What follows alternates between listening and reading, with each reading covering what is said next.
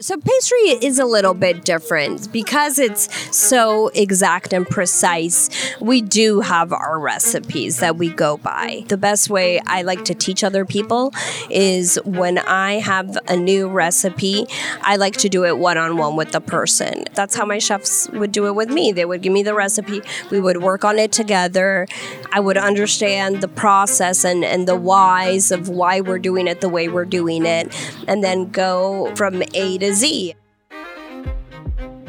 Hey, what's up, guys? Jordan Anderson here, and welcome to another episode. This one's got a little food theme to it. Today we sit down with one of the owners of Pluma by Bluebird Bakery. Her name's Camila Arango, and we just talk about the baking world, how to run a bake shop, talk about baking, bakeries, the business of bakeries, croissants. Yep, so her bake shop is over by Union Market in DC. You go check her out. It's Pluma by Bluebird Bakery. Yeah, hope you enjoy. Hope you get a little out of this, and let's get started. All right, I have Camila Arango here. Camila, thanks for being on the show. Thank you for having me. If you want to give us just like a quick 5-minute intro, just kind of who you are, what you've been up to, what you're about. Sure. So about 3 years ago, my husband and I decided we wanted to open our own bakery. We've been pastry chefs for many, many years, some of the best hotels and restaurants in DC, but we decided that it was time to do our own thing, so we decided to open the bakery. I've been working on that for the past couple of years, and we started off as a wholesale bakery, but now we have our retail location, our brick and mortar, and that's been open for about a year now. So just pretty much that's where I spend all my time. Okay, right on. And how did you guys come up with the name for the bakery? That's a good question. What is the name of the bakery? The name of the bakery is Pluma by Bluebird Bakery. So Pluma means feather in Spanish. When we started off this venture, we started off as Bluebird Bakery, right? We started getting a lot of recognition from our peers and in the DC area, and kind of converted our bakery, or while we were trying to raise funds to open our brick and mortar, we started getting all this demand for our product. So we turned into a wholesale bakery. We started doing wholesale in the DC area to about 18 different locations at one point, and we were known as Bluebird Bakery. So when we finally had the space to open our retail location, we wanted to expand on the brand. So Pluma means feather in Spanish. So we decided to call it that because as a part of a bird, as a part of Bluebird, Pluma is a part of Bluebird, right? And at Pluma, we do sell more than what we sell to our wholesale clients. So to our wholesale clients, we just sell pastries, croissants, cookies, things like this. But at the retail location, we have pizza, salads, sandwiches. So it's a wider array of offerings. So definitely kind of wanted to expand on that brand. And was the retail brick and mortar of Pluma, has that always been the goal in mind, or have you just kind of like, as success was revealed itself, like you kind of maybe let's try retail? Rolled with the punches? No, it's that's a good question. It actually was always the goal. We kind of never wanted to do the wholesale part. It just kind of fell in our laps, and we decided that it would be a great idea to, continue to gain recognition in DC and keep interest in our product and stay relevant. So we said, okay, this is a good idea. Let's do the wholesale while we can establish the retail location. At that point, we were looking for a space to lease, and we would have to do a whole build out. So that would be a bit of a process. So in the meantime, we said, okay, why not? Okay. And wholesale quickly is like what does that look like for a bakery? You're just making a ton of bread and shipping it out to different restaurants or? Well, yeah, kind of. So we mainly do croissants. That is our specialty. Anything that's laminated dough, pretty much. And we can dig deeper into that if you want a little bit later. But laminated doughs are a specialty and are our specialty. So when we do the wholesale, we have different customers putting in orders daily. We do it 7 days a week. And yeah, we just bake a bunch of croissants and muffins and scones and cookies and deliver that daily as fresh as can be to all of our clients. And what was that like early on? Were you driving the truck yourself? Oh gosh, no. But my husband was. So my partner, he was doing all of the deliveries, which was crazy. I mean, we went from something very structured, from working at restaurants and hotels, having kind of like set hours and set days, to like, okay, managing our time, but also having to keep in mind we have to do this so it reaches the customers as fresh as can be. And what did that mean? It meant baking at midnight and packing at 3 a.m, packing up the truck and delivering all over DC. So yeah, it was a bit of a, okay, kind of like a surprise, like, okay, this is what we're going to have to deal with. And my husband can tell you crazy stories because you're essentially working at 3 a.m, 4 a.m. At a loading dock. Yeah, I mean, we were working out of, thank God, we had a very good location. We were working out of Chinatown at that point, so we could easily access all the places we needed to go fairly quickly. And there was still a little bit of action in that part of the city at nights. But yeah, he has a couple of crazy stories. Okay. And so the brick and mortar was the end goal for retail. Yes. And like, what would you say is like the client or the customer interaction? What are the main differences in terms of the product you're making, how fast you have to make it, even just like maybe even payment, or like what's the difference between like a wholesale client and just the average customer? Sure. Well, with wholesale clients, you're dealing with a couple people that manage the accounting for the one company or the owner for the other company. And it's very simple because you kind of lay out the rules at the very beginning. Okay, we're going to do pay on delivery, or we're going to do net 7, which means you pay after 7 days, or net 15, whatever the terms you agree upon. And it's very straightforward. And that was one thing that luckily Tom and I kind of had a very good system. We did adjust and tweak as we started, but it's very straightforward. Okay, yeah.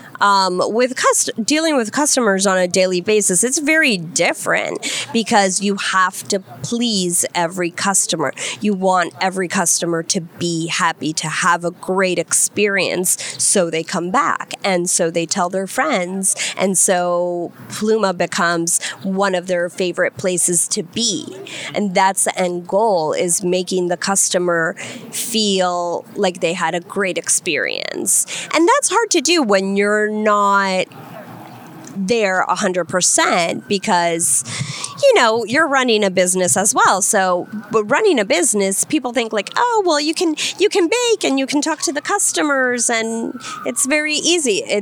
There's a lot of administrative work that goes into it. So as much as I would personally like to be upfront giving customers detailed attention every hour that we're open, it's not realistic. So then you have to deal with training staff and setting those expectations of how you want that staff to treat your customers, and how to deal with situations when customers aren't satisfied or have some different expectation of what you're delivering. So that can be a little bit challenging, but I do like to think that overall we have very happy customers, and we pay a lot of attention to detail, and we definitely take everything that we do very seriously, and if something is not right, we try to make the wrong right immediately. That's the most important thing. Yeah, I was going to ask you, like, what's your feedback loop? Is it a customer complaint or is it a customer yeah, compliment? And then you're like, all course. right, we're going to tweak this. More butter, less flour. Yeah, we've seen it all. We've had people love everything that we do and say nothing but nice, beautiful compliments to us, and we love that. But we also have customers where we don't hit the mark, and for some reason they don't have the experience that they're expecting, and that's the opportunity that you have to take and be like, okay, what can I do to make it better? So, whether that be giving the customer something complimentary if their food is taking too long to cook, you send them out something complimentary, or if their order got messed up in some sort of way, taking that off the check. Little things that you can do to show the customer, like, hey, I care about your experience here. It might have been not what you were expecting, but hey, this is what I'm going to do for you, and give me another opportunity. So that's all we can really do, and hope that people see that our intention is comes from the heart, and will give us another opportunity. But yeah, we've had it all. We've had bad reviews, good reviews, everything. That's part of it. Let's go back even further. I mean, I want to go back to your growing up with food. Did you have was food a big part of the home growing up, or did you discover food and culinary later in life? I kind of did discover it later in life. So one thing my family and myself, like, we love to eat, and we love good food. That is undeniable. But I didn't grow up in a home per se where, like, grandma was cooking something really amazing every day, or I don't have those childhood memories. That's not how it was for us. In Colombia, you are exposed to beautiful fruits and vegetables and ingredients. That I did have the luxury of growing up with, but you pretty much have kind of like, at least in my household, a set regime or a set menu that we would kind of go by week to week. So it was pretty straightforward. But you've had like a dual growing up. You grew up some in America and also some in Colombia. Yes. So I grew up in... Yes, as you said, in D.C. I was born in Virginia, and I lived there until I was 7 years old, and then I went to live to Colombia. So that initial change was very shocking to us, because as little girls, you're growing up with your Captain Crunch or your Fruity Pebbles, Pop-Tarts, your Pop-Tarts, all these things that kids in the 80s would eat. And then you go to Colombia and there's none of that. Okay. And you're like, what am I supposed to eat for breakfast? So yeah, it was a little bit difficult, but we got used to it. And luckily we would come back every year in the summer. Back to America. Yes, back to DC. And we had the chance to indulge in everything that we had missed out for the year. So okay. Well, it was like, what's like a standard diet in Colombia? What is that? I mean, like how a lot of rice, potatoes, meat, fruits, all these beautiful tropical fruits. So you have like fresh fruit juices every day. But yeah, just very, very wholesome foods. What ended up being the breakfast of choice for you? The breakfast, hot chocolate. Our hot chocolate is amazing. Chocolate, okay. Yes, it's not like Swiss mix cocoa powder with the marshmallows. No, our hot chocolate is different. It's not very sweet, but it does have that chocolatey flavor. But we Colombians especially, we do something very funny, and it's we melt cheese in our hot chocolate. Yeah. So it's kind of like, I want to describe it as kind of like almost like a string cheese or a mozzarella. And so you have your cup of hot chocolate and you cut little pieces of cheese and you throw it in there. And as you're drinking your hot chocolate and you're maybe dipping some French bread in there, you grab a spoon and you start spooning out these little pieces of melted cheese. And it's the weirdest thing. And I know it sounds kind of gross. Like French onion soup, but hot chocolate. But hot chocolate, okay. Yes, with bread and cheese. But yeah, no, it's delicious. It's definitely, you have to try it if you're ever in Colombia. And you speak as much as you want about this, but like, do you know the kind of the history of Colombian cuisine, or like, did it start in Spain? Well, we were conquered by the Spanish, so there's a lot of roots that, from there we do share similar forms of cuisine. Like the same palate almost? A little bit, yeah. Okay. But Colombia is such a rich country in terms of like fruits and vegetables that you don't get that in Spain. Okay. So, and the other thing is that Colombia, yes, we were conquered by the Spanish, but it's such a versatile country because we have the Caribbean, we have the Amazon, we have the mountains. Just so the diversity of everything. Yes, it's very diverse by region. So in the Caribbean, you have those Afro-Colombian roots, those beautiful, tropical fruits, rice coconut. That's delicious. It's like a rice that they cook with coconut and a little bit of brown sugar. Oh, wow. It's delicious. But a lot of seafood and things of the sort. So that you'll find in the Caribbean. But in the mountainous regions, that's where all the potatoes grow. So a lot of potato-rich dishes, like the traditional dish that I grew up eating is called ajiaco, and it's a Colombian soup made with 3 different types of potato. So it's very hearty. It's meant to be filling to keep you warm on those cold days in the mountain. So yeah, the cuisine ranges and varies a lot, but it's also yummy. Nice. So you found the culinary edge later in life. Yes, I did. You didn't have the, grandma cooking at home. I didn't. You had, how did it come about where you've like, I want to do this as a career, or like, I'm more interested than just making food at home? Well, that's a good question. So when I was in Colombia, I started off doing my university studies there, and I was doing biology and chemistry. And that is what I was going to study. I wanted to be a marine biologist. But it was hard. It was a lot of studying. It was hard.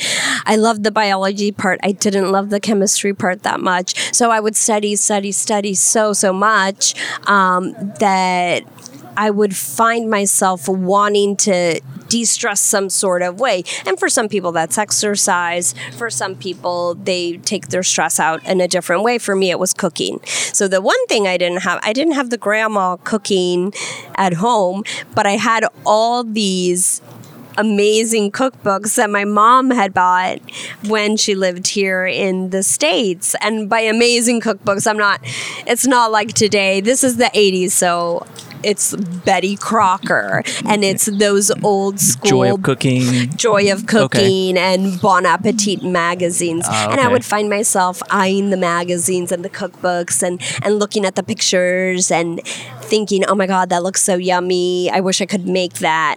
And then one day I just decided, I'm going to make a pie. That's what I'm going to do. I'm so stressed out. I don't want to hit the books anymore. I need to just relax for a little bit. I'm going to make a pie. So I opened my mom's Betty Crocker book to All American Apple Pie, and I made a pie, and it came out really good. And first time. Yeah, it came out good, surprisingly. Okay. And from then on out, I just really enjoyed the feeling that cooking would give me. And I started off in pastry because that's kind of like where I gravitated to. Like I wanted to cook, but also like make something super, super yummy to enjoy later with my family. Did any of the science background affect the pastry? Because like baking is very scientific. Yes, it is. It is. And that I do feel like it did help me because in pastry you have to weigh and measure everything. It has to be very exact. So with my kind of like scientific brain, I always loved doing that part, like weighing out, making like the little potions, weighing out every ingredient for the experiment. So I found myself like it related so much to pastry that I loved it. Yep. So from there, you just kept making, and then did you finish that marine biology degree, or did you drop out and say, I'm going to culinary school? No, what happened? I dropped out. After 3 years of university, I said, you know what, this isn't really what I want to do. And by then, cooking had really become something I was super interested in. So I was like, well, what if I try to make a living out of something that I enjoy doing so much? And I started researching how to even dive into that. And being in Colombia, you didn't have culinary schools like you did here, like the CIA or the Le Cordon Bleu schools where you could learn those programs. Like that wasn't a thing back then. So I was like, okay, if I want to really pursue this as a career, I'm going to have to move back to the States and find a culinary school where I could do this. And that's what I did. Okay. Who was an early advocate of the whole cooking experience? Did you have anybody in your corner that was like, you can do this? Or was it your whole family just like, you're crazy, Camila? Yeah, pretty much. I hate to say it, but I did have a lot of pushback. A lot of people that were like, we don't understand. You wanna be a cook. You're 3 years into this. Just do one more year and you're done. They didn't really get why I wanted to do it, but I've always been a little bit stubborn, and I've always been a little bit independent, and I just knew that was what I wanted to do, and I kind of had already set my mind that I don't care what anyone says, I'm gonna do it, and I'm gonna prove them wrong, and I'm gonna show them that I can be successful at this, that even if it's not what they have envisioned for me, I'm gonna make this successful for me. And So what does a culinary school regiment look like? Is that 4 years, 2 years, 1 year? It's 1 year. Okay. It's a 1 year, and then you do like an externship program, and then you're done. So it was a total of 1 year and 4 months for me.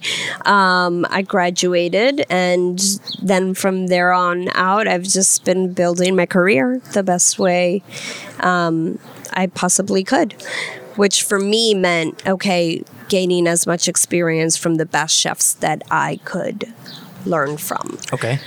Who were those early chefs that you gravitated towards or that you tried to get a job with? I started off at the Ritz-Carlton, so that's where I did my externship. And that was very, very rewarding. And it was very interesting. You have to understand, I had never worked in a professional kitchen before. So there were a lot of kids that would go to school, and yes, they had worked at this restaurant and this and been already a line cook here and there. I had none of that experience. So going into a hotel, it's like everything's brand new, right? You're working on the line of the restaurant or the line of room service or working in the pastry kitchen. The fun thing about the externship was that you got to rotate through all the kitchens. So I got to see a little bit of everything. But at that Ritz-Carlton where I was working at, I got to do 2 weeks as part of my externship at Maestro, which if you know about the DC dining scene, that was one of Fabio Trabocchi's first restaurants here in DC. He worked there as a chef, and it was the hardest 2 weeks of my life.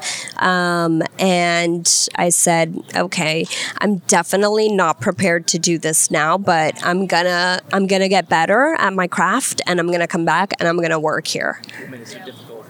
It was just the Day one.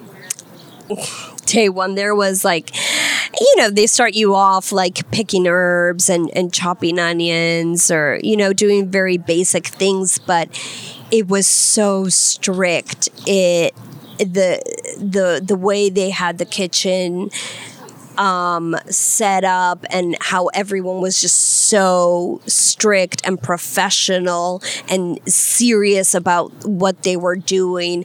And it was almost like the chef was instilling the fear of God on everyone. So like, if you messed up, you did not want to be the person to mess up. So that's what it felt like when I was there. This is the kitchen, I imagine, where it's like cussing, yelling, yes, like you're standing up straight, like, please don't mess up, please don't mess up. Exactly. Kind of Gordon Ramsay-esque, without so much of the cussing. Yes, there was cussing here and there sometimes, but not as bad. But yes, it was that type of environment. At that time, Maestro was a AAA 5-diamond restaurant, so it had a very high rating. And the food, it was fine dining. The food was beautiful and amazing. And there were things that I had never seen that I'm like, what is this? What is this ingredient? And they had foie gras and caviar and amazing wines and champagnes. It was just, like a child being at Willy Wonka's factory and just being able to see all of this amazing food, and the plates were Versace, and it was just amazing. And I'm like, okay, I'm definitely not prepared to be here right now, but I'm gonna come back and I'm gonna work here, and I did. Okay. I did.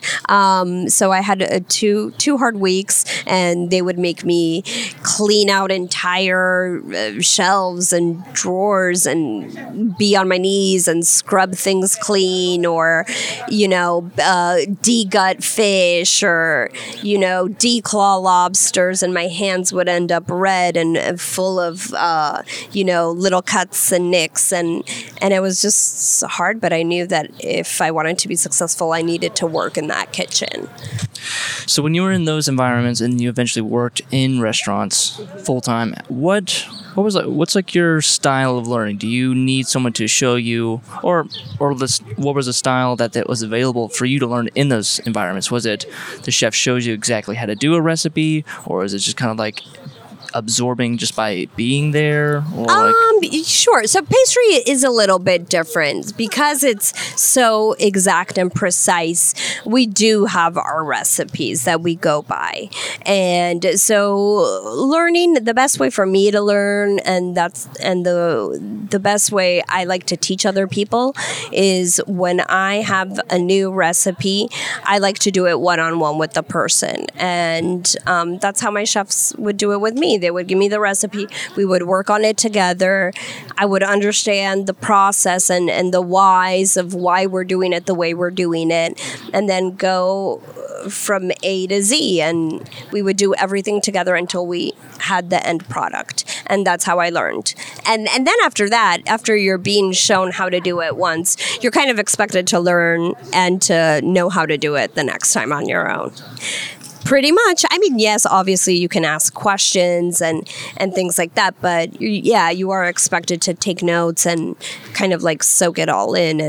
And if you're being shown once, you should be able to execute it. And within baking and pastry, how much trial and error is there with recipes, or there's a lot, or just like the oven didn't circulate quite the right way? Yeah, everything affects pastry, and this is especially true when it comes to viennoiserie, so that laminated dough. Everything affects it. And I mean, I've been doing pastry for 15 years, and there's still days and times when things can go wrong. And even going back to when we were doing the wholesale business, we had to, during our wholesale period, which was like 3 years, we had to move after a year. We have to move from one location to another location. And when we started in that location, our croissants weren't coming out. Like, we had a couple of days where we couldn't send our clients croissants because they were not coming out. And we did not know what was happening. We couldn't figure it out. And that's because everything affects pastry. The heat, the humidity, the time, the temperature, everything. So you have to be very careful, and you have to be very knowledgeable to be able to execute. And I mean, but it's life, and people aren't perfect, and mistakes happen, and they still happen to me today. So you just have to kind of take it with a grain of salt and be like, okay, well, what try to think like, where could I have gone wrong? Where could I have taken a misstep? And how do I fix it, or how do I prevent it from happening the next time?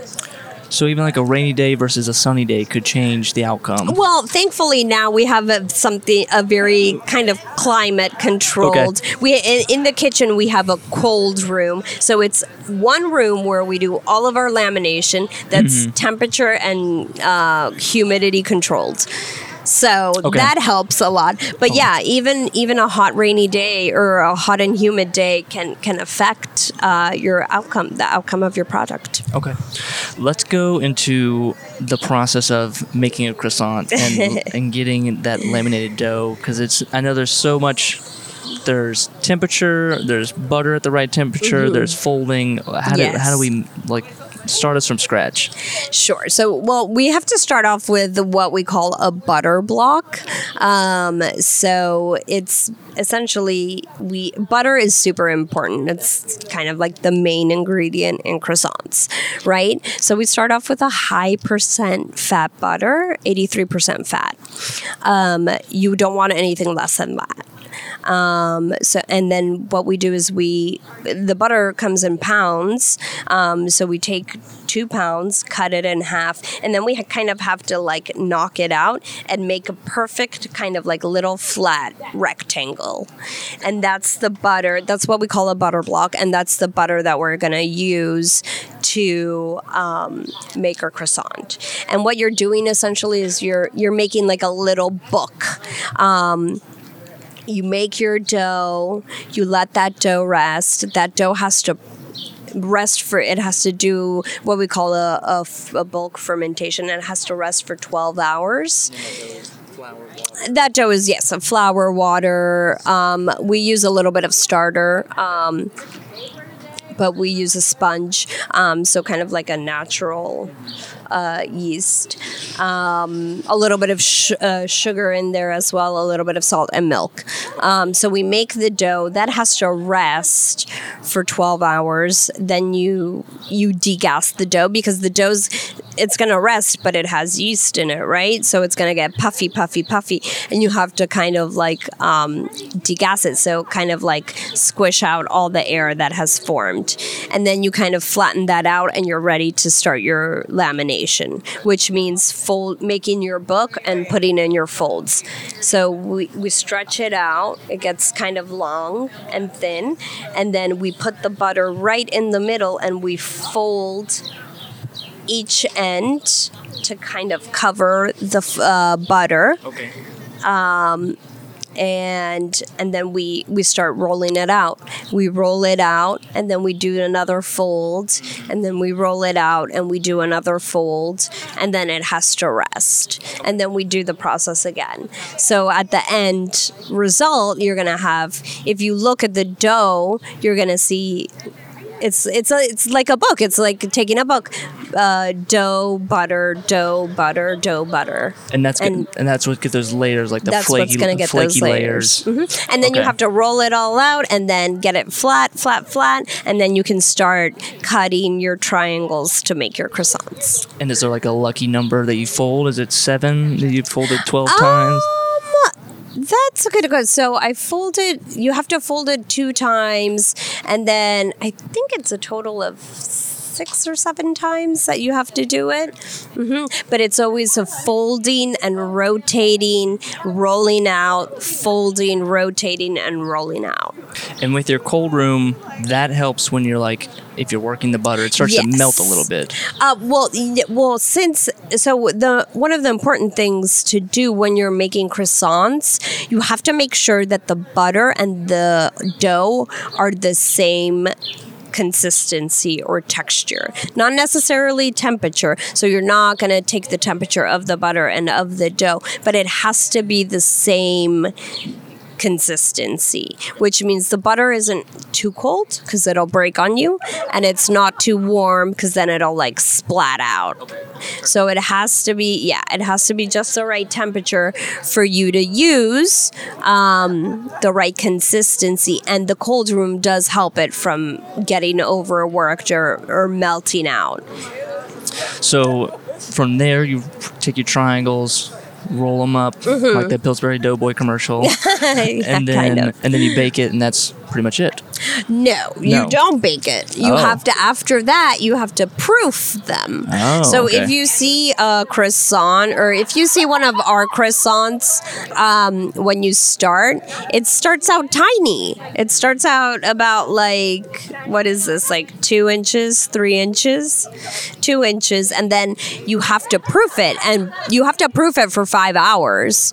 So, and that's going to make the croissant get puffy, and gonna get that yeast nice and developed, and then you can bake it.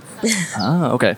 And then, so it's a long process. Yeah, and I'm trying to imagine like on the wholesale side where you're trying to do like mass quantities of these, where you're trying to do 100 of these or 200 of these. Like, how is there like a machine now that does that, or just so all by hand? Yeah, no.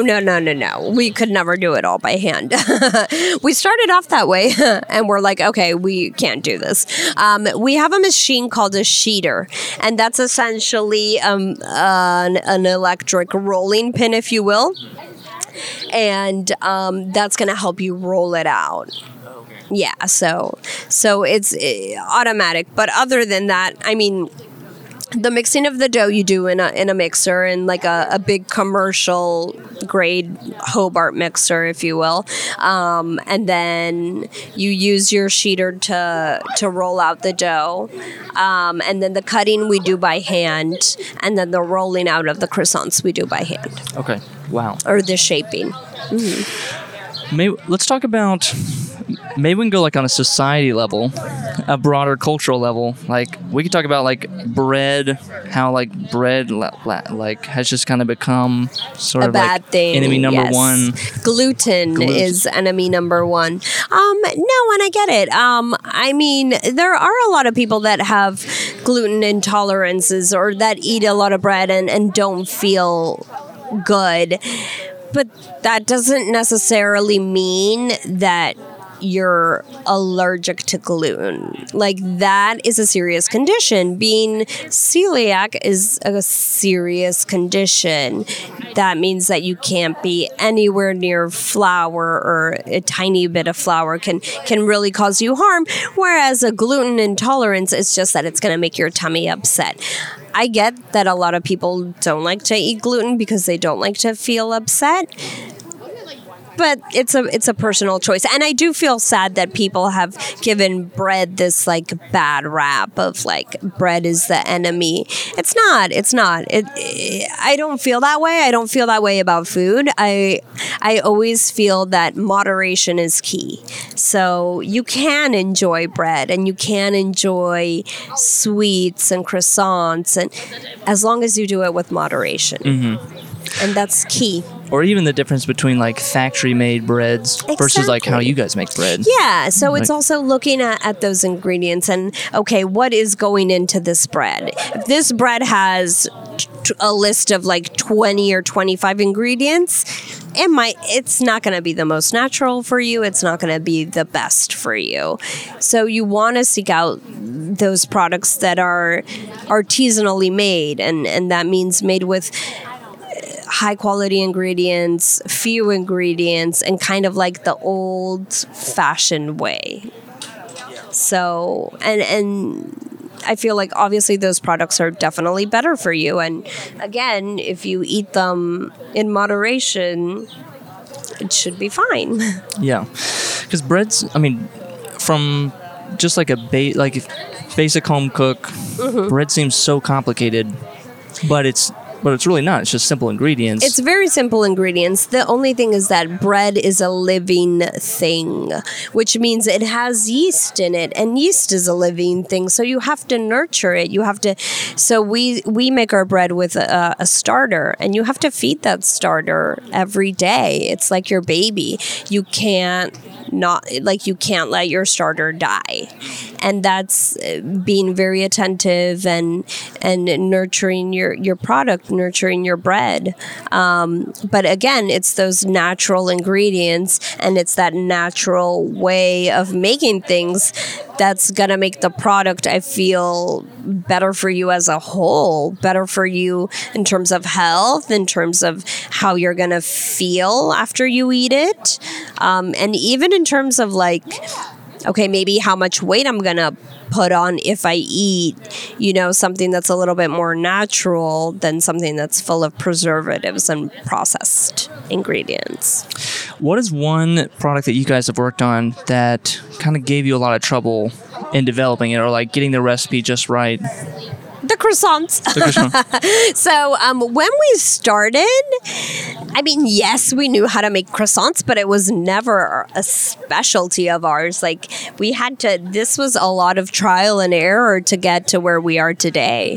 So it was a lot of practice, a lot of playing around with the recipe, seeing what worked for us in our environment, and also how to handle it, how to handle the dough, how to handle the bulk fermentation, how to handle the process, because making croissants is a 2-day process pretty much. So how to kind of like be ahead 2 days so you can plan ahead and so you can give your customers what they need.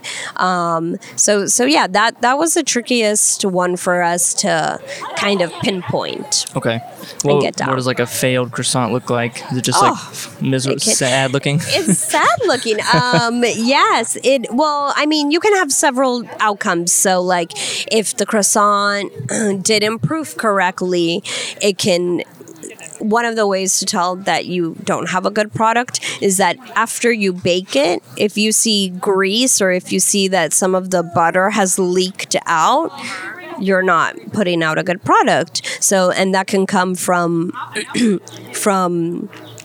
proofing, or from your butter not being the right temperature when you were making the croissant. So it'll just leak out when you bake it. When you bake a croissant, it shouldn't be greasy. It should be light, it should be airy, and it shouldn't be in a pile of butter or it grease. Just means the butter's not in the pastry. That can happen. Yeah. Or it can also get misshapen. So like, you start off with a little triangle and then it kind of like turns on one side and it ends up being like a little crescent roll, like a little spiral. And that's just from misshaping the dough or from poorly placing it on the tray when you're going to proof it. But yeah, no, a lot of things can happen with chocolate croissants. If you roll them too tight, and you don't place it correctly on the tray, the top layer can fold over. It can open up on you, and it can expose some of your chocolate. And it'll be misshapen. So there's a lot of little things that you have to be very pay a lot of attention to detail to get the product just right.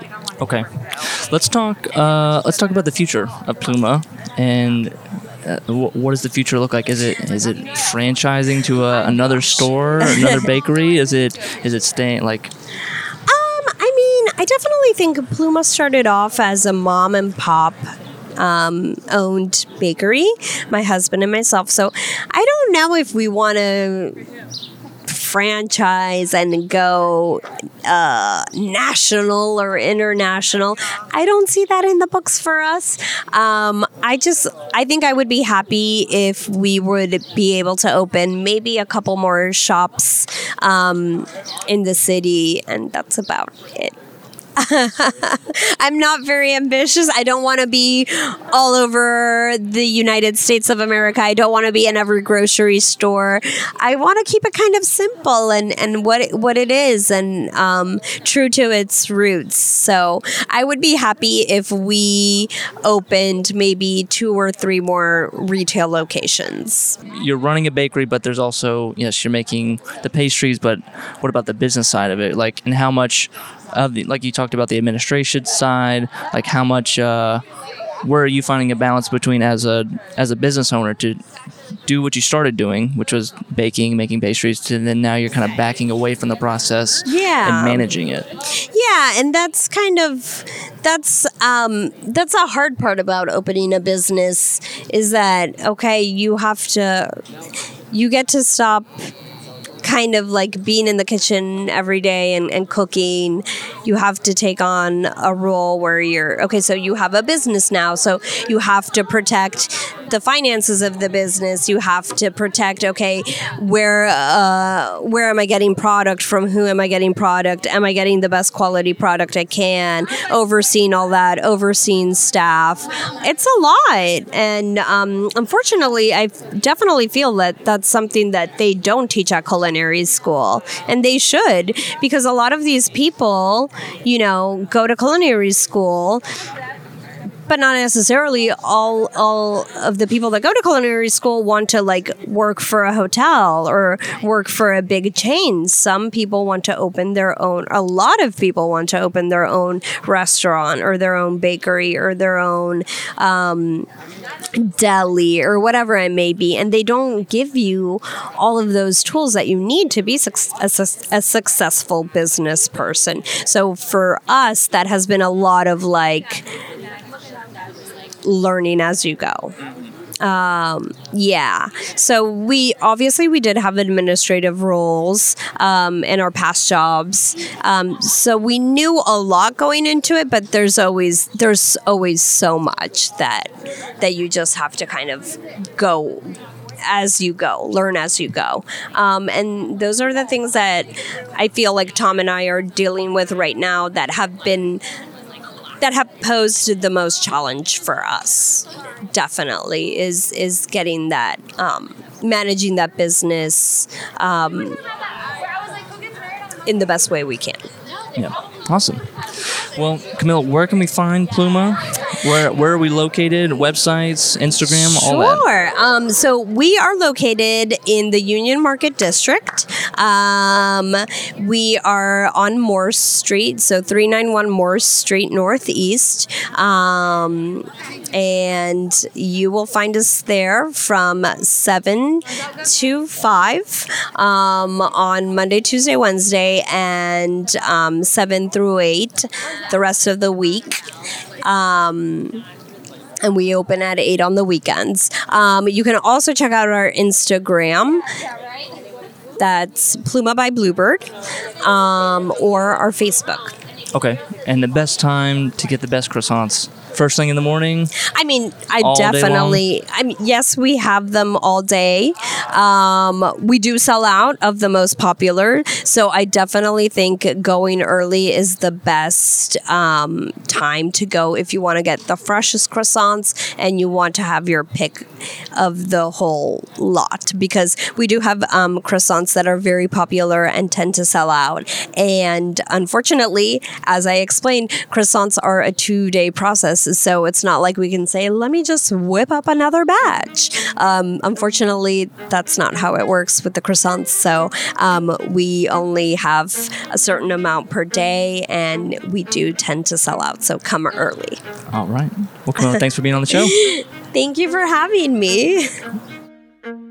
All right, so that was Camila Arango. Hope you enjoyed that. Hope you learned a little bit about baked goods, breads, and pastries, and croissants, and all that stuff, and the business behind it. If you want to go to Instagram, go to Pluma by Bluebird, and you'll find all their stuff, great photos. If you want to go check out their actual shop, it is over in the Union Market area in DC.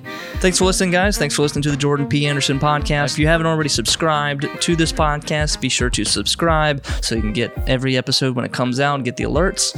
Leave a rating if you want to. 1 star, 2 star, 5 stars, whatever you want to do. I'm not judging you. If you want to get a little bit more details about some of these people, if you want to get a little bit more detail about some of our podcast guests, or if you want to be on the podcast yourself, go to jordanpanderson.com/blog. You'll be able to find all the details there. Again, thanks for listening, and we'll see you next week.